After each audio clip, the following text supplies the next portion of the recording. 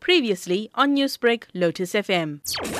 One needs to always try and avoid the abuse of alcohol. And the fear that we have now is those times that it's going to be sold into, unless properly regulated, it's going to create panic. So my feeling is you're still going to have a bit of bootlegging that's going to take place because big buyers will buy up stock. I just hope and pray that, sanity prevails, because lockdown has been for a while, and you're going to have people rushing to purchase alcohol. And that's precisely my question then. What is it going to do for social distancing? We know once alcohol has been consumed injudicially by a number of drinkers, actions are different. People will act differently.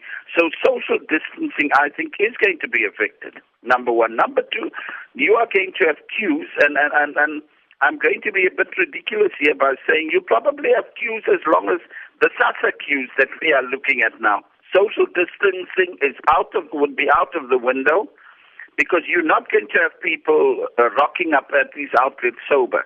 Some would have already been inebriated. So my point is that it is going to affect social distancing.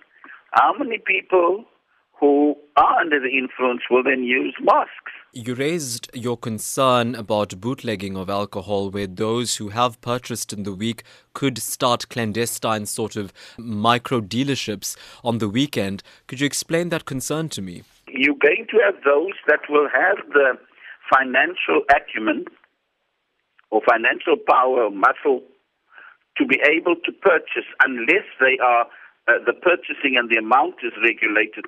They are going to purchase quite a bit, and the search for liquor will be there. And then, of course, your bootleggers or those that are selling it in a clandestine fashion will definitely up their prices during that period. I want to ask you about regulation of alcohol. It's not clear in the briefings that has come through from the President and from COGTA Minister Dr. Dlamini-Zuma that there is going to be some sort of cap or control on the amount of alcohol you may purchase. There's no legislation. If somebody walks in and they purchase, let's say, a box of spirits, I'm talking under normal circumstances, they are not going to be stopped from purchasing, especially from these big outlets.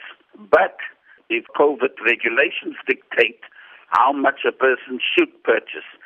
Newsbreak, Lotus FM, powered by SABC News.